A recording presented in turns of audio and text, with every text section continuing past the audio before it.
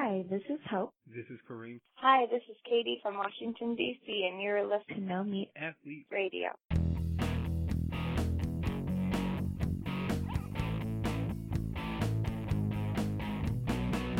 Hey everyone, welcome to No Meat Athlete Radio, episode 155. I'm Matt Frazier, joined by a traveling Doug Hay. Doug, I don't even know where in the world you are. I know you're at a beach somewhere, but I don't know what state or country or what. I am in Narragansett, Rhode Island, looking at the beautiful Atlantic coast. Very nice. Good. Yeah. So that is the reason why we're doing a little something different for the next 2 weeks, because I'll be traveling next week out to California. So for this week and next, we're going to be playing some best of NMA radio episodes from the vault, as we like to call it. So we've got Golden Harper, CEO and co-founder, I guess, of Altra Running, ALTRA, a company that when we did this interview, I mean, they were getting big then, no doubt about it. They were the headlining sponsor or whatever they would call it at the Runner's World event that we went to, and That's where I got to know Golden. But I think since then they've blown up much more. And I just see their shoes everywhere now. They are no longer a niche running shoe company by any means. They are one of the big players in my eyes, anyway. But anyway, this was a great interview. Golden has so much good information. We've both seen him speak a few times, and he just has done so much research about running form and running shoes and what it takes to not get injured. So that's what I think made this interview a good one. Yeah. You were actually on this interview, right, Doug? I was. Yes, that was with Noel. That was before you had cut me out of interviews. That's right. Before I slowly started cutting you out of. Yeah. So you will hear a little bit of different format for that reason. And I mean, I don't remember how this. I remember this being a really good interview. Tons of good information from Golden. I still think of myself as a pretty awkward interviewer, and I imagine I wasn't any better when I had less experience. So who knows? But we should mention that the giveaway mentioned in this interview is no longer valid. That was from 2 years ago or whatever we did this episode.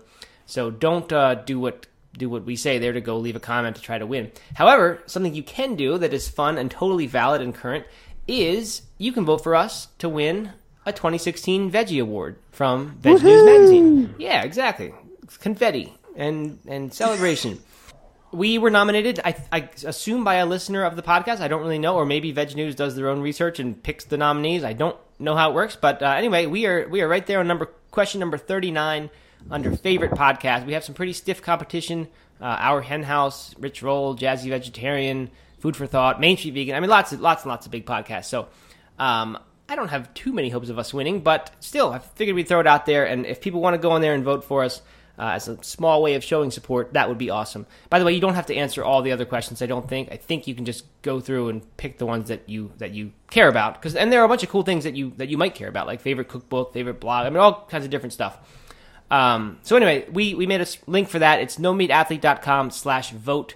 And if you go to that, you can show your support, and you can also just be a part of these awards. And they're fun. It's a fun way to vote for your favorite vegan stuff.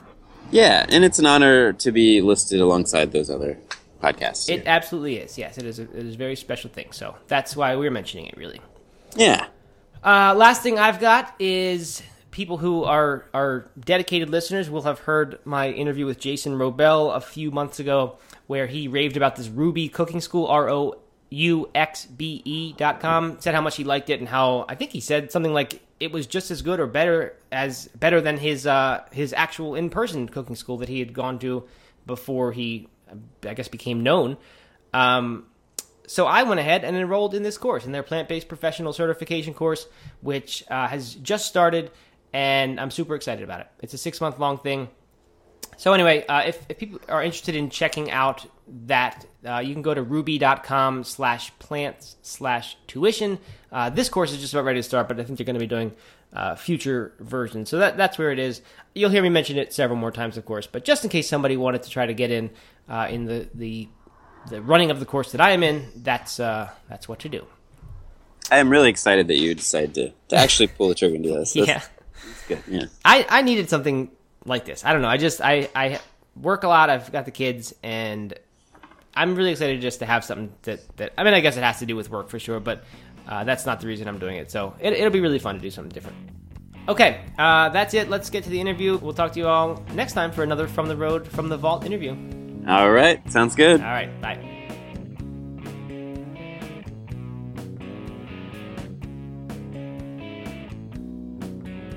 Hey everyone, it's Matt. I'm here with Golden Harper, founder of Altra Running Shoes. Golden, how are you doing?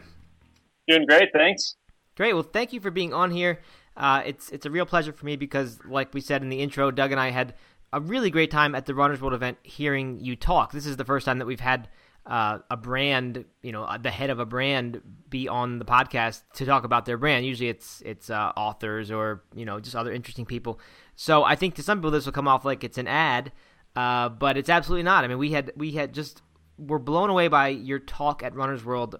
Neither of us had really worn Altras that much. We had tried them out a little bit, but we both said the same thing coming away from your presentation about the shoes, which was that now we really wanted to love Altra shoes. And it had been like, because as you've said, and I'm sure you'll explain it when we talk here, the toe box is a little bit bigger because it has the foot shape, and it doesn't feel like a traditional shoe. I mean, it's not as snug around the toes and everything like that. So, it just feels different. And at first it was like, okay, this is different. But after hearing you talk, it's like, okay, now I understand why it feels different. And, so I'm really looking forward to it. I still have the I don't know, I'm blanking on the Paradigm, I think, the Maximal one. Yeah. So I still have that, waiting to get the more minimal one that's kind of more of an everyday shoe for me. But anyway, I wanted to just dig in with the company and also talk a lot about running form, why runners get injured, because it's very clear, or was very clear from your talk, that you had done a ton of research about this sort of thing and just know so much information. So hopefully we can just give people a lot of really useful stuff about that. So Awesome.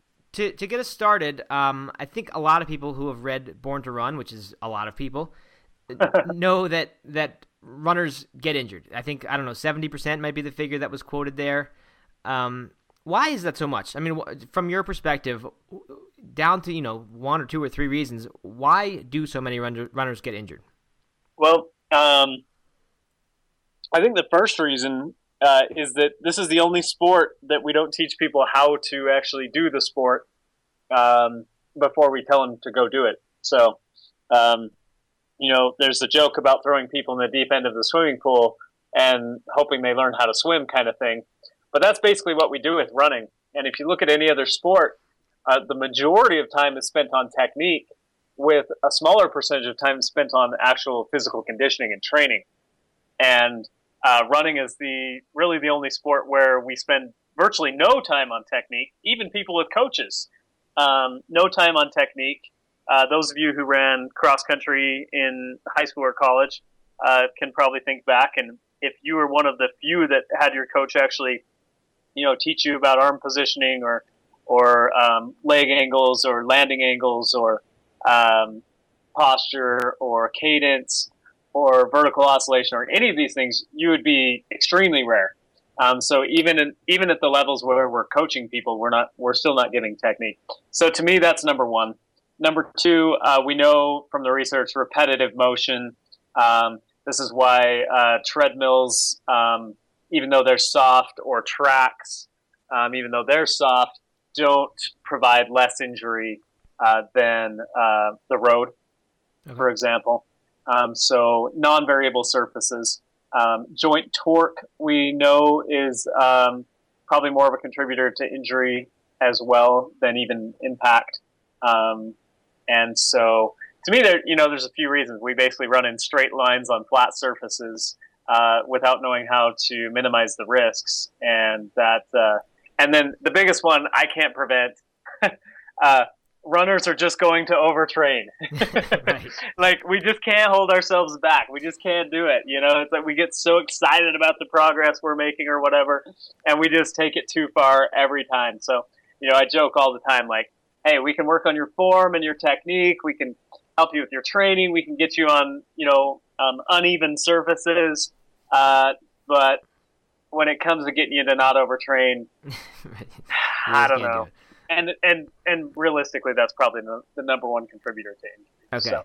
Really? So it's interesting to me that you didn't even mention running shoes. Like you didn't go to blaming all the modern running shoe technology that with the big cushioned heel and the big drop between heel and toe. I mean, that's a major contributor, right? Or is it just not? Are you just thinking that's not doing what it should to prevent injury? I think that's wrapped up in technique, and I don't want everybody to come here and think they're just getting a bunch of propaganda from Altra. Mm-hmm. Sure. But for sure, I mean, the reason the company was started because of the video analysis we did on when high-speed video first came available and let us see things in slow motion really clearly. It was very obvious that runners ran, a certain way in flats or spikes or no shoes or five fingers. And then as soon as we put on traditional running shoes on their feet, everything went out the window, looked definitely different, landing farther in front of their body, worse landing angles, worse posture, more impact, more joint torque, all that stuff. So when we looked at all that stuff, it was like, dang, we got to do something. Right. Okay, so I do want to I want to go back there and talk more about the minimalist thing and why we've kind of seen the sort of backlash and all the reports of people who got injured with minimalist shoes when they were supposed to save everybody. But first, while you're on the topic of just how the company got started, the story's great with the toaster and all this and the way you tinkered with shoes when you were younger. So can you just tell us like the short version of that and just it sounds like you started the company deliberately once you saw all those things, but the beginning of it sounds like it was almost accidental, just kind of messing with shoes, and then people started wanting them. So can you give us a little bit of taste of that? Yeah, the short version. Okay. Well, I was working at and managing the running store that I had grown up in that my family owns, and at the time, I had just come back from living in Hawaii for a couple of years, and I just told you about the video analysis we were doing in the store. And so really the whole thing, I never meant to start a shoe company. I just meant to help my customers at the store. And as we were trying to, fix the injuries of our customers coming into the store, we did this video analysis and found this huge differential in running technique. And running technique was huge to my dad, as he's bone on bone and literally has to run with great technique or Kenyan or African running technique to be able to run at all. And so when we saw the video showing that the shoes we were selling people were making people run with worse technique than they otherwise were and causing more, joint impact and joint torque and whatnot, we were, alarmed, I guess. And we thought, we need to figure something out here. And so I had the theory that, as we watch the video, the difference is when the foot swings out in front of the body, the heel drops. And then as the foot swings underneath the body, the heel catches the ground earlier than it otherwise would. And so, I had the theory that the weight in the heel was causing the heel to drop when the foot swung out in front of the body. And then the excessive height of the heel was causing it to catch early, since it was already in that, heel down state, basically. Mm-hmm. And, so I went home and popped a pair of shoes in the toaster oven. And I know, everybody laughs. It was like normal at my house, though.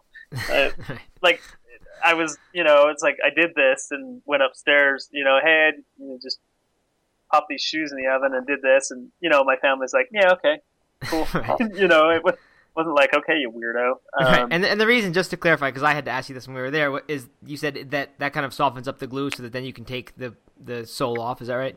Right. And that particular shoe, I took it a little too far, and I melted like the laces and some of the TPU in the upper. It was one ugly beast. But the point is, I got the midsole out with the raised heel, took the outsole off, put in 2 flat pieces of cushy Spenco foam, and put it back together, and then made sure it was weight balanced. So, take the shoe 50-50, make sure that the front of the shoe weighs the same as the back of the shoe. And then went and ran and then checked out the video. And I was blown away both running in the shoe, because for the first time I didn't have to fight my shoe when I was wearing a regular, cushioned training shoe. And, then looking at the video, precisely what we expect, or what I had expected to happen happened. As the foot swung out in front of the body, it stayed more parallel to the ground. And then without the excessive heel height, the foot was able to swing more underneath the body and let the body land in a position to let that big 3-foot spring from your hip down to your foot bend and absorb impact. So the landing was more bent knee. The landing was closer to the body instead of more out in front of the body. And we know all that stuff reduces, initial impact about 3 times which is a huge number, and joint torque, anywhere between 33 and 45%, which is also a huge number with that. So that was really kind of how the first Ultra prototype was created, I guess. Okay, and then people started actually wanting those shoes, right, at your store?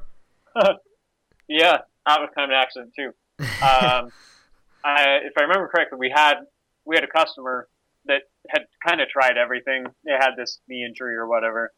Tried, the most supportive shoes, most cushioned shoes, orthotics, physical therapy. Couldn't fix them. And at the time we were tinkering this, we knew on the video people looked a lot better, and we were improving their technique and reducing torque and impact. So it was like, well, hey, we got this idea. You've tried everything else. This is kind of a last-ditch effort. We took this shoe, we cut the heel cushioning out of it, and we've expanded the toe area and skipped the laces on the bottom half of the shoe, basically. And, it should let your foot relax more, should help you run with better running technique, and, maybe it'll help your knee, maybe it won't, I don't know. And as it turns out, it did. This person started telling friends, and then they started coming in, and we were working with a shoemaker down the road. We built like 20 pair to test with our staff, basically. And so anyway, people started coming in. They wanted to try the modified shoes, and we were like, there are no, they don't exist, And about this time period, I guess, right after people started trying them, I came up with the term zero drop to describe that the cushioning no longer dropped from the heel to the forefoot. If you look at any running shoe, the midsole is twice as thick in the heel as it is in the forefoot. So the shoe literally, drops from the heel down to the forefoot. Had to come up with a creative name. Happened to come up with zero drop. And then people started coming in and saying, hey, I want to try the zero drop shoes. And we were like, well, there's no such thing. and they're like, oh, I know this guy, and he says you have them, and we know they're in the back, and it was like, yeah, okay, that is true. So we would go grab these modified shoes, and people would try them, and we were starting with like original, like jazz originals from the shoe was first built in 1984. That's how ghetto this outfit was in the beginning, and yet people are having amazing success with it and telling all their friends, to the point that it kind of got out of hand. It was just crazy. It was cultish in a way. So yeah, that's kind of how things got going. And we sold like 1,000 pair that first year. People would buy a shoe. What we did is we had pairs they could try, and then they would buy the same pair non-modified and take it a mile down the road to the shoemaker and pay him the $20 to $50 to get it modded. So, and then we did a smart thing. We set out surveys with all of these shoes to determine what was happening. And so we got just tons of surveys back, showing like, yeah, it helped this, it helped that, it changed this, it changed that, it didn't change this, it didn't change that. So we really had a wealth of data, because at the end of the day, we were really just trying to help our customers. And the last thing you want to do as a running store is hurt your customers, because then they aren't going to come back. Right. And so that data was really important to us to know, what effects the shoes were having and if they were actually helping the customers. So, and as fate had it, they were superb. Gotcha. So. And we should explain, Altra is spelled Altra, since this is a podcast and people are mostly listening to it. Yes. And that harks back to altering shoes or an alternative, or what is it? Yeah, I always say it's so the initial name we had was Altera, which due to trademark issues we couldn't use. And Altera means to mend or fix something that is broken in Latin, I believe. And that was literally what we were doing at the store. We were altering these shoes to basically fix people and their injuries, and so that was kind of where it came from. And then we had to change the name, and we run ultras and ultra distances, and we were altering shoes. So alter plus ultra equals ultra, basically. And then on top of that, we definitely look at this as, an alternative to what your kind of traditional shoe has always been. So. Gotcha. Yeah, and it's cool to me that you came up with the term zero drop, because that's, I didn't realize that was a trademark or branded term. People just throw it around like it's what it is. And I think maybe people didn't realize that your story was this all was happening before the minimalist boom really started, right? I mean, this was you guys were the first ones to really be doing this, other than the people who ran barefoot to begin with, who the people who just never even had shoes, like the Tarahumara, those types. Yeah. So you mentioned that you thought Can I ahead. interject real quick? Please do. I think I appreciate you mentioning that. And I think the real interesting thing there is zero drop was a cushioned shoe term. It was referring to the cushioning in the shoe, right? And how the cushioning no longer dropped from the heel to the toe. And so I think it's ironic that the likes of Merrell and New Balance and others took the shoe and made it, or took the term and made it kind of an uber minimal term. Right. Okay. So you didn't zero drop doesn't have to be minimal, or it isn't supposed to be. No, it was never meant to be. It's actually referring to the cushioning in the shoe. We were modifying very traditional, best-selling cushioned running shoes, I think that's the thing that kind of gets lost. And frankly, when our shoes came out, people didn't know what the heck to do with them. It was like, well, they're zero drop, but they're cushy. Right. And they look like feet with socks. It was just this really people really had no idea, because it was so different at the time. It was just so out there. Right. And even right after we got started, then minimalism hit. And even then it was like, well, these shoes aren't minimal, Yeah, it's like right. People just didn't know what to do. They're not minimal. They're not traditional. We don't know what to do with them. So. Yeah. So, okay. So let's talk about cushioning, because that's obviously what you guys do is, you have some more minimal versions of your shoes and you have more maximal versions. But what do you think about cushioning? Is cushioning a bad thing? Is it better if as a runner you can do it without cushioning and you can do the minimalist thing? Or do you think that serves a vital purpose in just someone looking, say, to run their fastest marathon or run an ultra? What is the role of cushioning? From an injury standpoint, if we were all running around on the African savanna, then no cushioning would be great. And ideally, I think we'd all be running around on the African savanna with no cushioning, and we'd be fine. And that would be an ideal state for less injuries. When it comes to speed, we know scientifically a little bit of cushioning, not a lot, mind you, a very lightweight shoe with a little bit of cushioning is absolutely faster than barefoot. So from a speed perspective, there can be an argument made for cushioning. And then, you talk about running a marathon or an ultra, and this is where it gets really interesting is, it really depends on what your issues are, because, the research shows that when you wear a softer shoe or a more cushioned shoe, you actually impact the ground harder.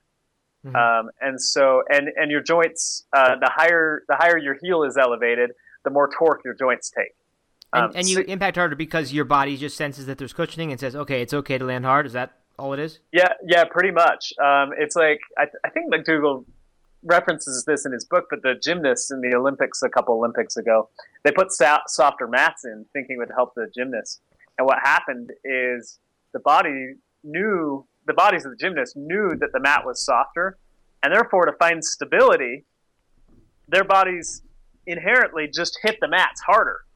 And they ended up having a lot more problems and injuries. And partway into the competition, they actually had to take the soft mats out and bring the old firmer ones back in, which allowed the gymnasts to actually, their bodies to make the self-adjustment and land softer and find a stable landing. And the same is true with shoes. This is research done by Ben O'Nig up in Canada. Multiple studies show that the softer the shoe you wear, the harder you hit the ground. And just imagine yourself running barefoot on something soft like sand and how hard you hit versus running on concrete without your shoes on. Your body just automatically makes that adjustment. And so from a joint standpoint, staying away from cushioning makes sense. And you brought up, minimalism earlier. From a barefoot running and a minimalist standpoint, there's still a lot of people out there that swear by the fact that barefoot running and minimalism improved their form and got rid of their knee and joint injuries, basically. But we also know there's a huge chunk of people who blew the crap out of their feet. Mm-hmm. And that's where cushioning gets interesting, because we know where cushioning does work is at the point of impact, which in the case of running is the feet. I always like to draw the analogy of boxers. Your boxing gloves typically protect your hands pretty well, but those guys have just destroyed shoulders. So that's kind of the way it works. And same thing here. You go with a more cushioned shoe, you're going to protect your feet, but you're likely to expose your joints a little bit more, and vice versa. You go with a less cushioned shoe, your joints are going to be better off, but your feet are going to take a little bit more of a beating. And that's kind of the trade-off and the balance that we're always trying to seek a happy medium for. Yeah, I like that a lot. That was one of the big takeaways for me from hearing you talk was that I remembered the boxing comparison, and that made total sense. That is a trade-off between cushioning and not cushioning. You're trading having good feet for having good joints, and it's kind of one of the others. You got to find the balance in there. So when you mentioned, and I'm curious, just this is sort of an aside, but you mentioned before that you thought the big built-up heel on a shoe was because of either the weight or that it was catching the ground because it was so big. I mean, do you think that's more the issue, or was it just more that people had this big shoe on and that it didn't hurt all of a sudden to run like that, so you could just, your body just does it? Is it that, or was it more that because that's an issue of cushion. What you were talking about was an issue of a bigger heel than toe, right? A big drop, yeah. And then the other question is one of just too much cushioning.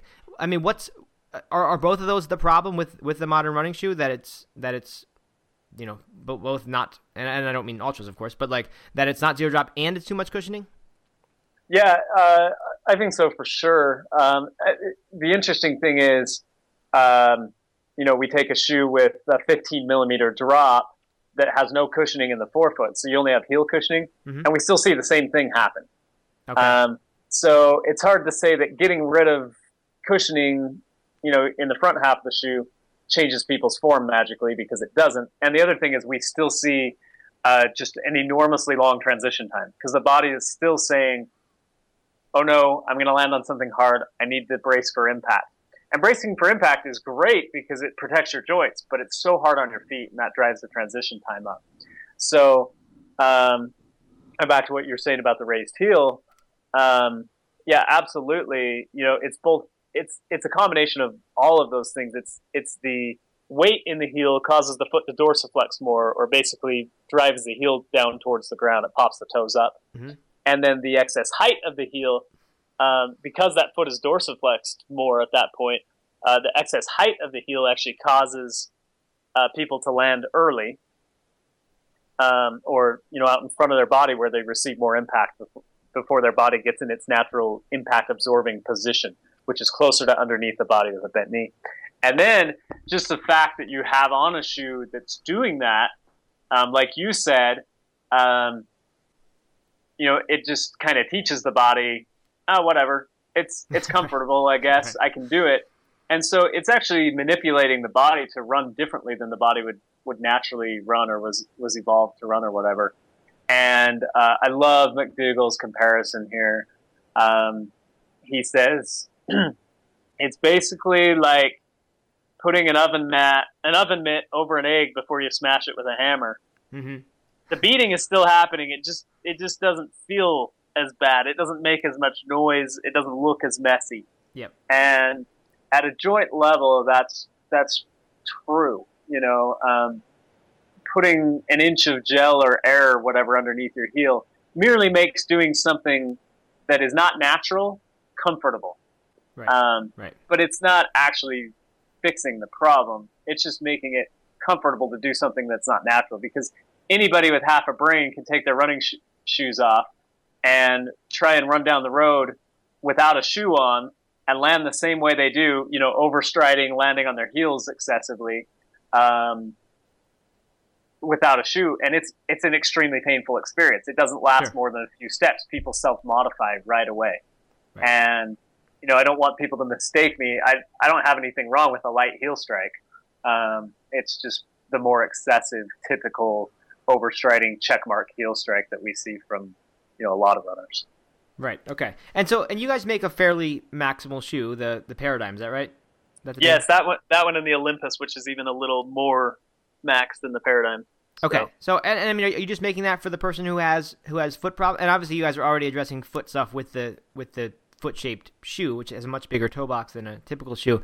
Correct. I mean, like, do you think the Hoka, the big, huge shoe, is that a good thing to be wearing for 50 miles and 100 miles, or are people asking for problems down the road at the in exchange for not having their feet hurt as bad during an ultra? There's a little of both there for sure. And we actually warn people on the website, if you look at the product description for the Olympus, there's a statement there that is, running in a shoe with a lot of cushioning makes it so your foot doesn't have to work as much, and therefore your foot will get weak over time, and that will expose you to more problems down the road. So we recommend trading off with, even when you're wearing a maximal shoe, we recommend trading off with a less cushioned shoe to help keep your feet strong and whatnot. So, and that's the main thing we saw. I mean, out here in the Rockies, maximal shoes were popular here years before they started to get popular anywhere else. And I had friends wearing them kind of from the beginning. And the thing we saw is a lot of these guys went to them and wore nothing but, maximal shoes for a year or two. And after, a long period of time, we started seeing like ankles just snapping left and right and people breaking bones in their feet because the muscles in the foot weren't strong enough to, hold everything together basically. And then to top it off, these guys are going out on, 50 to 100 mile runs. And so, yeah, at the end of the day, the more you put under your foot, the more you're casting the foot, the weaker your foot gets. It's kind of like wearing a cast on a broken arm to a degree. Mm-hmm.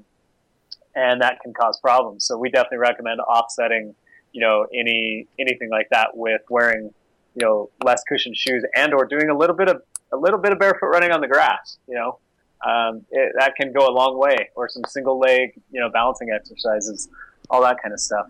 Right. And by the way, on the topic of this is not really exercises, but you guys have a great little form thing you based your clinic, the little half-hour clinic that we did at the Runners World event. Do you know what's the URL of that, just for people who are listening, to get those 4 or 5 form keys? Yeah, it's ultrarunbetter.com. Okay. So ALTRA runbetter.com. Yeah, it's a very cool site. I mean, good page. It makes it very simple, which I think is the good way to do form. Just a few simple keys, and they're very useful and easy to remember too. Yeah, absolutely. All right, so we've talked about zero drop, which is certainly one of the pillars of the Ultra brand. All your shoes are zero drop, right, without exception? That is correct. Yep. Okay, and the other thing that makes Ultra to me in my mind is the foot shape of it, right? I mean, that's your other big thing, or am I missing part of the brand there? Are those it? Yeah, I mean, those are the two biggies, obviously. And, I consider the foot-shaped toe box paramount. It is the thing that is really the most beneficial. And why is that? At my running store, we were doing we did form all along, but before we were modifying shoes to zero drop, we were modifying shoes to get more toe room. So we were actually making customers buy a size and a half bigger than they were used to, or maybe not making, but strongly encouraging. Mm-hmm. And then we would actually skip the bottom couple of laces so that the shoe is just really, we were trying to get them as much room as possible because we kind of stumbled on it by accident, but we had customers with like neuromas or metatarsalgia, kind of, any kind of forefoot pain type of stuff. And then also plantar fasciosis. And we kind of stumbled on this. We found that when people got a bigger shoe and we skipped the laces down low and gave them more room, these types of foot injuries tended to melt away or get significantly better. And so this was kind of the first shoe modification that happened in my life, really, that was a big one, that was kind of permanent, that we had years of testing on, was, give people's feet room to be feet. and you're going to see a big change. Gotcha. So, and I mean, for someone who's never done that, it's really different. Your foot really does spread out, and as you mentioned, it takes a little while. Like at first, and I noticed this exact thing during the 5K and 10K at the Runners World event, that at first I was just kind of like, my toes were clenched up and kind of gripping like they do in a regular shoe, just pushed together because you're so used to that. But when I actually thought about it, I was like, okay, they can actually spread out, and it's just a totally different feel, to have your toes spreading out to the extent that they can in a shoe. I mean, and you think that's a pretty significant thing in preventing injury? Yeah, I do for sure. Just after watching it for years and years and years, that when we can get people's foot to out, all of a sudden everything relaxes. And if you look at bunions may have a little bit of genetic predisposal, but a bunion is set off by the shoe bending the big toe in at the end of the day. That's what accelerates the process and causes the problem and the morph over time and the pain for most people. And then neuromas are just pinched nerves, basically, in between the met heads up in the forefoot. And again, if you can get the foot to spread out and relax, you're basically pulling all the pressure off of those nerves, and you're unpinching them, basically. Plantar fasciosis, really similar. When the arch stays tight and the big toe is bent in, it cuts blood flow off. That lack of blood flow is what causes the death of the tissue or the dying of the tissue there, and hence why we now call this plantar fasciosis and not plantar fasciitis like we used to. Right. The community used to think that it was inflammation related, and it's not. There's no inflammation. So all these things, as soon as we can get the foot to relax and spread out, it takes care of a lot of problems, including, a huge one is stability. We know when the big toe can kick out and straighten, it closes all the bone gaps all the way up to the heel, and it makes it so the foot can't collapse inward. And so any problems you might have with, stability issues or your feet collapsing in, I tend not to use the word overpronation, even though that's, probably what people are thinking, simply because it's not a definable term. We don't know how much pronation is too much, nor have we ever made much of a link between pronation and injuries.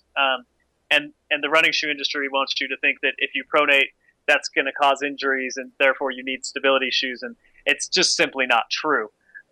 Go on the internet, look up the science. You're not going to find any scientific studies that link pronation to injuries. And so, but at the same time, having your foot be stable and strong and in its natural position is a great thing. And it does make a difference, especially, with people whose feet, may collapse in heavily because they're weak or whatever. You're going to put the bone structure in the right place. You're setting yourself up to succeed. This is the foundation of your house. Make it as wide and as strong as you possibly can is kind of the calling card at the end of the day. And that's what the foot-shaped toe box is all about.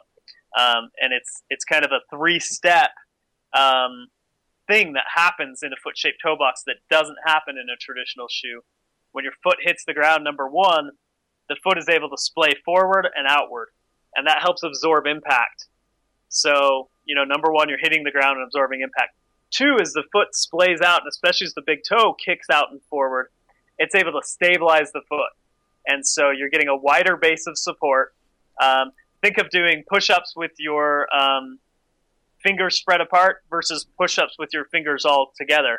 And, it makes a big difference. So same thing with your, how much more stability you're going to get with your feet. So again, number one, foot hits the ground, spreads, disperses impact. Number two, as the foot spreads out, you're going to get a more wide, stable base of support. And then number three, because it's in this more natural, wider, stable position, the foot's actually able to push off the ground more powerfully. So you get that 1, 2, 3, bang, bang, bang that happens in the gait cycle that can make a big difference at the end of the day. In 3 miles, 6 miles, it might be kind of nice. At mile 47, big deal. Right. Real big. Yeah, so. And I think it was you that mentioned that in cultures where they only wear open-toed shoes traditionally, like they just don't have a lot of these foot problems that we've made up names for and have, right? Yeah, it's fascinating data. If we look at cultures that don't wear open-toed shoes or don't wear closed-toed shoes, the incidence of foot problems is 3%. That's a 3. Uh-huh. in America, where we have the quote unquote best shoes in the world, our foot problems are so bad that 73% of us, almost 3 out of 4 of us, take time to report our foot pain. So basically, we go to a doctor or a podiatrist, or somewhere and say, "My feet hurt. I need help." So 3%, 73%. You tell me if raised heels and tapered toe boxes are causing a problem for people. Right. Yeah, that is fascinating. All right, so zero drop is pillar number. Well, maybe that's pillar number 2. Number 1 would be the foot shaped toe box, and number 3, of course, which I know you had in mind when you founded the company, was that all your running shoes are vegan, right? Ha! All of our running shoes are vegan. Yes. Awesome. Which I'm sure wasn't really part of the company, but it's true. And so I think that's a great thing, especially for this audience. People really do care about that. And I hope you guys keep it that way, because I've seen some other brands that started out that way, and then they seem to go a cheaper route eventually and just put, use animal glue or whatever. But that's important to a lot of people, so I hope you guys will stick with that. Yeah, we started with kind of quite a bit of an eco story as well. So cool. We're using, the first factory we went to. I was like so uncomfortable with producing in China, but literally like 99% of running shoes, high-end technical running shoes, are produced real close to Hong Kong.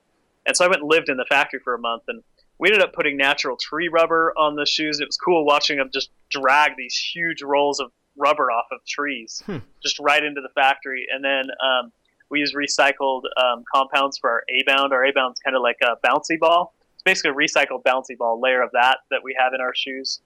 And then recycled footbeds as well. The insoles have recycled material.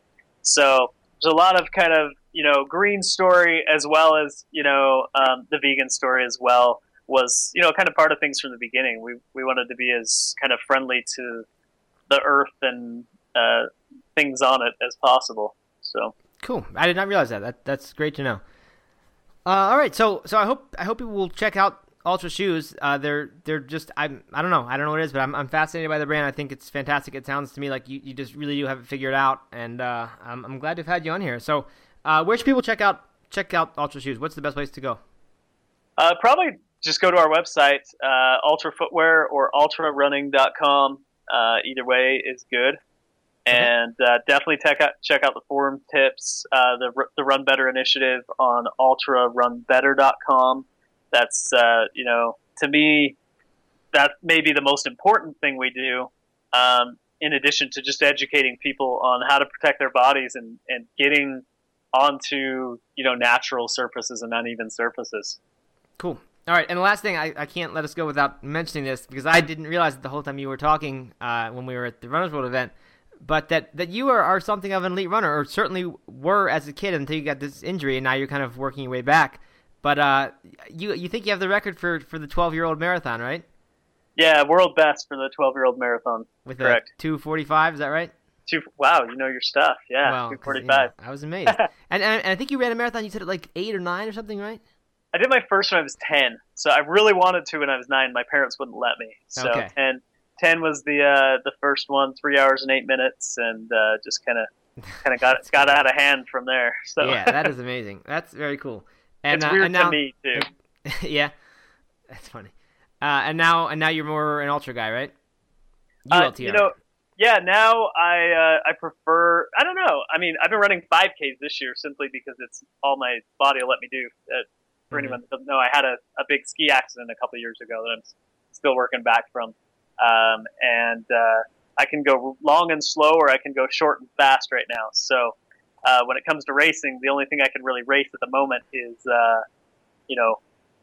short and fast. Gotcha. So, but, I hope that, but I've been doing a lot of long and slow too.